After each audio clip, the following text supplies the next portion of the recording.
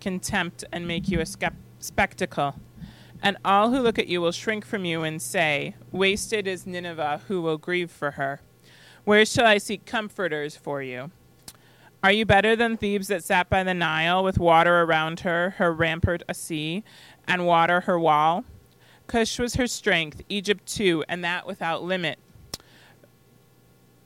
And the Libyans were her helpers. Yet she became an exile. She went into captivity. Her infants were dashed in pieces at the head of every street. For her honored men lots were cast, and all her great men were bound in chains. You will also be drunken. You will go into hiding. You will seek a refuge from the enemy. All your fortresses are like fig trees with first ripe figs. If shaken, they fall into the mouth of the eater. Behold, your troops are women in your midst. The gates of your land are wide open to your enemies. Fire has devoured your bars. Draw water for the siege. Strengthen your forts. Go into the clay. Tread the mortar. Take hold of the brick mold. There will the fire devour you. The sword will cut you off. It will devour you like locusts. Multiply yourselves like the locusts. Multiply like the grasshopper. You increased your merchants more than the stars of the heavens. The locust spread its wings and flies away.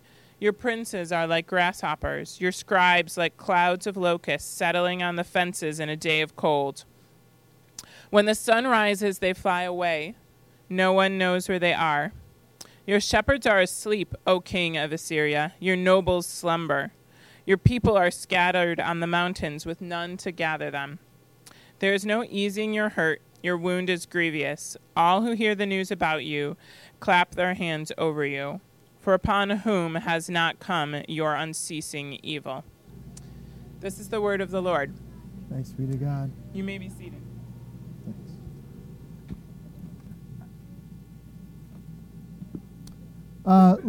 Let's go ahead and pray. Father, as we come to Nahum one last time, we need your help. We want to see the truth and the beauty of your glory, even in a text as heavy as this. So guide us, we pray. In Jesus' name, amen. So we've walked through Nahum. It was a lot shorter than Mark, obviously. It's a 3-chapter, 3-poem oracle against Assyria and Nineveh. And we are in the last section. We're in the last moments, the last words that God has for Nineveh, for Assyria through the prophet Nahum. And as this section begins, we see words that he has spoken before. He says, "Behold, I am against you." I want it to be clear. It needs to be clear. Nahum wants it to be clear, not just for Nineveh, but for the people of God, for Israel, that the Lord is against Assyria, against the Assyrian Empire, against Nineveh. And this is okay. This is actually a good thing. We've sort of spent the last 5 weeks unpacking why it's a good thing, but I want us once again to consider this predominant question in all of Scripture. Is God really good? Really? Now, Scripture resolves this and answers this definitively, but we should not ignore the fact that Scripture is not afraid to raise this question. And it raises it all the time. When the serpent speaks to Eve and to Adam and says, "Did God really say you shouldn't eat from this?" Because God knows when you eat from this, you'll be like him, knowing good and evil. God knows that there is something you lack, that this tree, that this action will give you, that this fruit will supply, that he has not. So let me ask you, man and woman, is God really good? If so, why would he withhold this from you? Or think about, even though it comes later in the Scriptures, consider the oldest story, one of the oldest stories recorded in Scripture, Job. Now, at first glance, the story of Job seems to be what the devil who comes to God thinks it's about. The goodness of Job. Will Job remain faithful when things aren't great for him? Sure, he's good now, but he has everything he wants. Ultimately, though, the question that Job seeks to unpack is God good? Consider this from Job's perspective for a second. You've been faithful. You've made all the right sacrifices. You've worshiped the right and true God. You have lived a blessed life. You love your wife well. You care for your children. You are a just and gracious and good man. You are righteous. And yet, Job loses everything. What do his friends tell him to do? Curse God. Why? On what basis would Job curse God? Only if God isn't actually good. You don't curse that which is good. And so the question that is raised and that Job has to wrestle through in terms of faith and that will show his righteousness is how he responds to the question that is raised, even in the worst times when it seems impossible that a good God could be present. Is God good? For Joseph, being sold into slavery by his brothers, whether or not he will rely on and have faith in the Lord is a matter of whether or not he believes that God is actually good.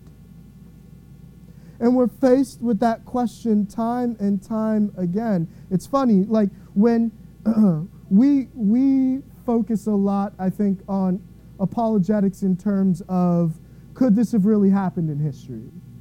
Right? Like the creation, the flood, the resurrection. How do we defend these things? Like, could this have happened in history? And a lot of our apologetics is focused around like authenticating and verifying the historicity of that. In my experience, most of the questions that people who are skeptics or doubters have is less to do with that, like they don't expect a religion to be scientific. But the real issue when you get down to it is like, have you seen the world? What kind of a good God could let this happen? Like the question ultimately is not how can this be true or can you verify this or prove this? The question ultimately becomes, is God really good? And we ask this. We ask this every time a child dies, every time cancer shows up again, every time, I mean, even on a day like today or a weekend, I suppose, like this weekend, right? Like, think about the sad, disturbing, horrific realities that make Memorial Day for a nation necessary or even a thing. Like, regardless of how you hold the day, what you do, like your little cookouts or whatever, like Memorial Day exists because as a reality on this planet, there is war everywhere. There is not a hemisphere, there is not a continent on this planet that does not know conflict. And there has been for so long. And despite Hollywood or despite the TV, and I guess if that's filmed in Hollywood, wherever that is, like, war is not, like, it's not sleek and smooth. Like, it's not clear cut. It's bloody. It's painful. And it creates orphans and widows and traumatizes. Right? And so, even this very weekend, we are left with the question, how is it that if God is so good, all of these things can happen? And what's interesting is that this isn't the way that Nahum seeks to answer this question. And so part of me is like, maybe I shouldn't even have asked that question. That's a question that we can talk about. Like, if God is good, why does evil exist? We'll explore that, perhaps on a third Thursday coming up. But the question of is God good is resoundingly answered in Nahum. And we see it again. God is against Nineveh and Assyria. And for a second, I want us to do what we haven't done too much in this series. I want us for a second to realize that there's continuity between the Old and New Testament, and that the imagery and the pictures and the stories of the Old Testament convey a deeper truth than just the physical realities that they speak to. You see, Assyria is one in a long line of empires that exposes, and in this case, in the scriptures, represents the fact that there is cosmic war happening, that there is good and that there is evil, that there is God and his kingdom, and that there are the powers and principalities of darkness, and that there is battle. Like, friends, if you do not understand the cosmic spiritual battle that exists, then so much of this world will not make true sense. And Nahum gives us this picture. For a second, let's not think about Assyria, the ancient Near Eastern empire. And instead, let's think of Assyria as a type of the enemy of God, as a physical manifestation of the powers of darkness. And as we do that, what Nahum declares, what the Lord declares through Nahum, is that God is against evil. God is against darkness. God is against suffering. God is against oppression. God is against unrighteousness and injustice. All of these things that Nineveh and that Assyria clearly represent and demonstrate in the highest stage to the fullest scale, God is against that. And therefore, God is against Nineveh. God is against Assyria. And he declares it boldly, I am against you. This is the declaration, now hear this, of the Lord of armies.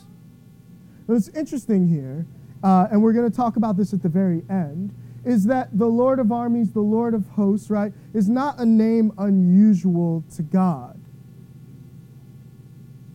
But in this case, what we're going to see is very clear is that the Lord of armies here is not simply God talking about the armies of Israel. Rather, God is saying he's the Lord of all the heavenly hosts, of all the heavenly armies, and also he is God even over the armies that don't call him God. God is sovereign over all of the armies, and the progression of empires belongs to the Lord, because Nahum is declaring this to Nineveh, is declaring this to Assyria, and in this moment, Nahum is the little guy, and Assyria is the big empire. And because it's been a couple weeks, I'm going to say, like, it reminds me of the first Avengers. It really does. So there's a scene in Germany, and Loki comes out in all his regalia with his scepter and all his power, and he makes the people kneel before him. And he says that this is your natural position. You want to cower. You want to kneel. You want to grovel. And as they're there, an old man who's clearly been in Germany for his whole life and has seen what it's like when men stand in front of masses and say, follow me, grovel, or be destroyed. He stands up. And just as Loki finishes saying, you were meant to bow, he says, not before men like you. And then Loki says, there are no men like me. And my favorite line in the movie, the man says, there are always men like you. Despots always think they're the greatest. They're the one that there's never been one like. And this man has seen it before, and he says, there are always men like you. And I feel like here's God saying to Nineveh, saying to Assyria, you think that you are the greatest empire. You think that you have done something that no one else can do and has done and is able to do, and the whole world will bow before you. And you're saying there are no empires like Nineveh. And God is here to tell you there are always empires like you. Friends, like empires come and go all the time. And what the Lord says when he says, I'm the Lord of armies, he's saying, I use empires like you to overthrow and to destroy empires like you all the time. I'm the Lord of armies. I'm going to fully embarrass you. Right? That's what the next few verses mean. Like, I'm going to fully embarrass you. You can read them. You understand. We don't need to talk through them. That's embarrassing. Right? But then listen to what he says. Verse 8. Are you better than Thebes? How often do you guys, minus a couple of you, how often has Thebes come up in conversations for you? When was the last time you were like, hey, remember Thebes? What an amazing empire. How often did you talk about Thebes in school? Exactly.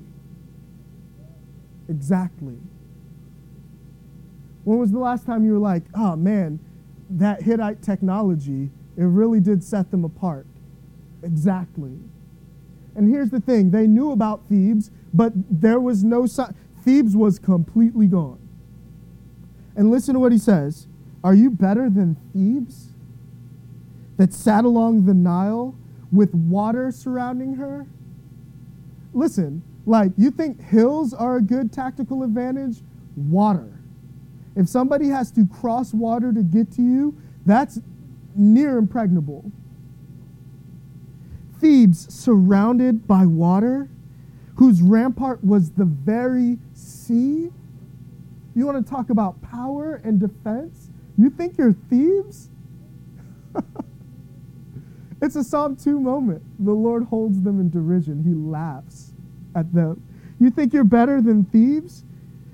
Cush, right? Ethiopia. The ever since unconquered, ever since uncolonized nation.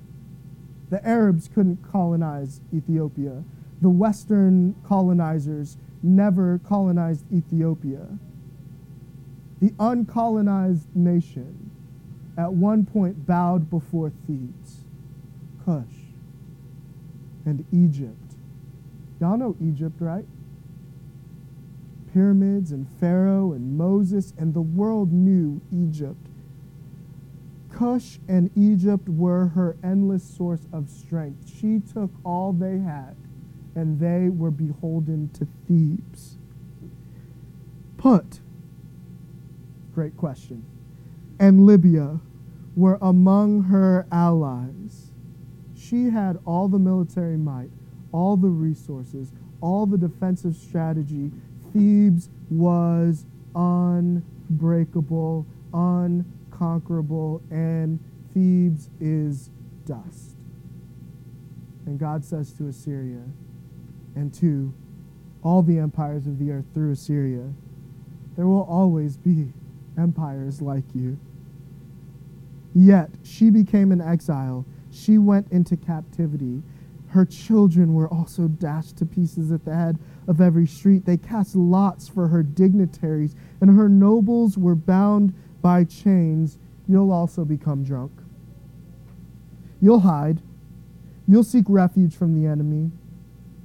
And yet, all your places of refuge will be like fig trees in the harvest. What happens to fig trees in the harvest? They get plucked dry. All of your fruit, all of your resources, all of your defenses will be gone. You see, there's this arrogance to the enemy. There's this arrogance to evil. There's this arrogance to power. There's this arrogance to godlessness that thinks it will be victorious. And God is laughing. Look, he hits them with a sandlot. He hits them with a sandlot, like, put down. Remember the sandlot? I get that it's problematic now, but, like, you play ball like a girl, right? Like, that was the most epic, like, battle in a movie to date. Y'all acting like you haven't seen the sandlot, right? And he says, your troops are like women among you. Now, that's funny because let's all remember that one of the most influential and important and powerful war heroes of Israel was a judge named Deborah. So this is an insult. This is shaming, is what he's doing here. But let's not draw any conclusions outside of that he is complete. Your land's city gates are wide open for your enemies. You are defenseless. Fire will devour the bars of your gate. Draw water for the siege. Strengthen your fortress. Step into the clay and tread the mortar. Take hold of the brick. The fire will devour you there. The sword will cut you down. It will devour you like the young locust. Multiply yourselves like the locust, like the swarming locust. You have made merchants more numerous than the sky. The young locust strips the land and flies away. Your court officials are like the swarming locust, and your scribes are like clouds of locusts which settle on the walls on a cold day. When the sun rises, they take off, and no one knows where they are. Okay, so now we get this picture again of Assyria. And this one last explanation that, like, what Assyria is just one in a line of many. God defeated them before. God conquers them again. He is the Lord of armies. He is above them. This is important as we ask, is he good? Right? You are like locusts, and at the same time, you are like the fields plucked dry by the locusts. So now consider what locusts do. They come. They find a place. When they come in mass, they take everything that is fruitful and good from the place. They leave it barren, and they go away. Assyria is like locusts. They've come through the land. They have stripped away, they have left barren everyone and everything, and soon there is locusts coming for Assyria. And even their very own will flee. They will be utterly abandoned. What they did to others is happening to them. They lived by the sword. They are about to die by the sword. This is the fate of Nineveh and of Assyria. King of Assyria, your shepherds slumber, your officers sleep. Your people are scattered across the mountains with no one to gather them. There is no remedy for your injury. Your wound is severe. It's critical. You've been dealt a critical blow. Right? Like, you are done. This is how utterly complete. So now here we go. Is God good? Well, here is Nineveh. Here is Assyria. They have built themselves up by stripping, oppressing, murdering, stealing, taking all of the dignity from all the peoples for them, the known earth. They have assembled themselves up and time after time said they are greater than all of the people and all of their gods. They are the greatest. And God says, no, you're not even Thebes, and nobody talks about Thebes anymore. Right? Is God good? In so much as God consistently, constantly opposes the forces of evil and darkness and destruction, ultimately of sin, then we see, yes, God is good. And here's what's interesting, because we can ask this question. So who is God good for? That's a fair question right now, right? Because if you hear this oracle and you're like, Nineveh, you're like, I don't think God's so great. But this is what's really surprising. If you jump back to chapter 2, right? It says in verse 2, the Lord will restore the majesty of Jacob, yes, the majesty of Israel, through the ravagers, though the ravagers have ravaged them and ruined their branches. The ravagers in this case are Assyria. It's been a lot of other people. It'll continue to be people in the future. In this moment, it's Assyria and Nineveh. God is doing this, we said 3 weeks ago or 4 weeks ago, for the sake of his name and for the sake of his people.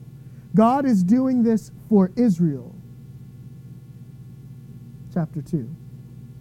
But listen to this. Chapter 3. All who hear the news about you. Who? It doesn't say all of Jacob, all in Israel. It says all.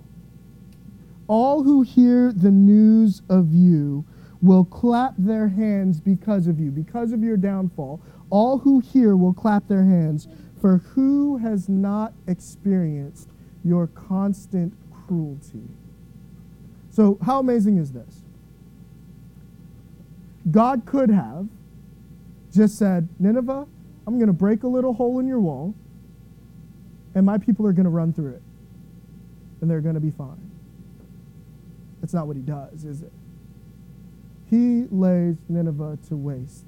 And that is a blessing, not just to Israel, but to all the peoples of the earth. You see, when God in his power destroys and breaks the bonds of the enemy and of oppression and of sin and of death and of violence and of war and destruction, it is good for all. It's interesting, when God makes a promise to Abraham, ultimately, that promise is not just for Abraham, is it? It's not just for Abraham or his children. He says, you will be a blessing to who? All nations. Think about this. The movement of Scripture starts generally. God creates everything in Genesis 1. He's the God of everything. He's Elohim. And then in Genesis 2, he gets real specific. He creates a garden and he creates two specific people, and he's Yahweh, Yahweh Elohim. Elohim is this general name for God. God is God of everything. Yahweh is the covenant name that we see that he gives to Moses. It's the covenant name of God. Yet, that Yahweh is still Yahweh Elohim. He is the God of his people. He's the God of everyone. When God blesses, there's this thing that Westminster Confession calls common grace. And it means that the blessings of God are applied, or can be applied in some extent, to everyone. Like the way that God is, his blessing is so abundant that even if he pours it out on his people, say Israel, the blessings are felt by all the people who were ravaged and brutalized by the destruction of Assyria. Right? Like that's phenomenal, because in this moment, what we're getting through Nahum is this ultimate declaration that when God destroys evil once and for all, it will not just be because it oppresses Israel.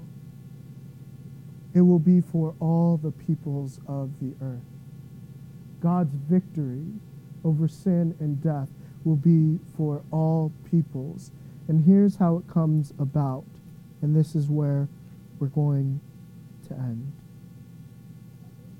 You see, Assyria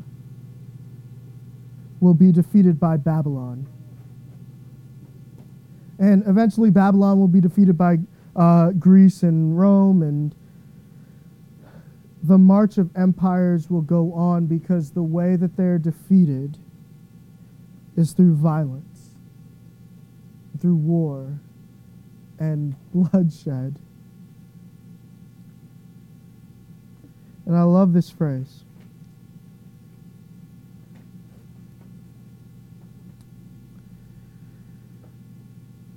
Thebes was defeated as her children were destroyed. And they cast lots for her good men. You see, empires they transition through violence. But God is promising a total end to this whole process.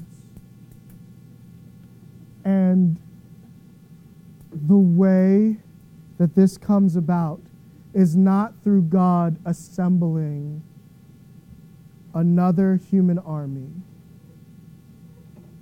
That may happen. God is Lord of the armies. Armies may come and go. Empires may come and go. But this ultimate victory cannot come through violence. Not through an army. Not through men with swords or guns or bombs.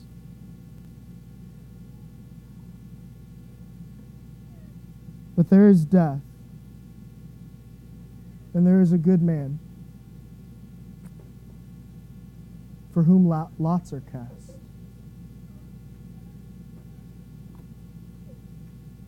If you remember on the cross, what's happening? Like in accordance with the scriptures, with the Psalms, yes, and also here, like this weird, ironic fulfillment of Nahum. What's happening? They're casting lots for Jesus' very possessions, for his clothes. He is being torn apart. He is taking on the brutality of all of the evil and all of the forces and the powers and principalities of darkness. He is absorbing it. He is taking it on. And death, like Assyria, laughs, thinking it's won. Its power is sure. But the very means of force that it uses against the Son of Man, against the Son of God, is the very means that spells its destruction. You see, God will end sin and death and violence and war and empires and the progression thereof by the work of his Son, Jesus, and he will do it without lifting a sword or a gun, without waving a flag, just with the voice, his word. Like God will be victorious. And this victory, as we saw in the second book of the Assyria saga, in Micah, we talked about this 2 weeks ago.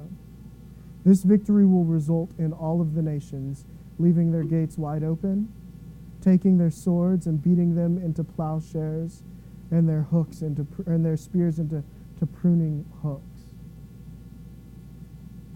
They'll live in peace. Peace. God doesn't bring about his empire through violence. He brings about his kingdom through shalom, through the cross, through Jesus. And we get to participate in that goodness. We get to see, and there's so many questions to ask, but we get to see, and we believe the goodness of the Lord will be demonstrated once and for all, that all of history is moving towards this final answer. Is the Lord good? Is God good? Yes, because we will hear, as John did, a loud voice from the throne. Look, God's dwelling place is with humanity. He will live with them. Humanity. He will live with humanity, and they will be his peoples. And God himself will be with them and will be their God, and he will wipe away every tear from their eye. Death will be no more. Grief, crying, pain will be no more. Because the previous things have passed away. And then the one seated on the throne said, "Look, brothers and sisters, look. Jesus Christ the Lord is making all things new." He's making all things new. I know I said that was the end, but I have to say this because there's so much going on right now that makes you, if you are sane and you are paying attention, there's so much right now that makes you want to bang your head against the wall. There's so much right now that makes you want to take your towel, whatever it is, and just throw it in. We planted out of Redeemer Arlington. I'm going to take this off the recording, but I'm just going to let you guys know so you can be praying. We planted out of Redeemer Arlington. Good friends of ours are the worship leaders there, Jordan and Tally Coughlin. 8 or 9 years ago, their son Jack was diagnosed with leukemia. He battled it for a year. It was in full remission. He's 11 now, and they've just found out that it's come back. The leukemia's come back. It's in his spinal fluid as well. They're going to have to do aggressive chemotherapy. They're going to have to do radiation, cranial radiation. And this is not new. They are not alone. Like, come on. And the promise of God is this, that by the victory of Jesus on the cross, Jack getting leukemia again is the counter of children who will have cancer ticking down closer to zero. Right? There will be a last of everything. There will be a last war. One day, troops will put down their weapons, and they may not know it then, but it will be the last time that there is war. One day, a mother will cry tears for their child that has passed away, and they won't know it in the moment, but it will be the last tear that a parent sheds. One day, a last child will die from starvation. Right? One day.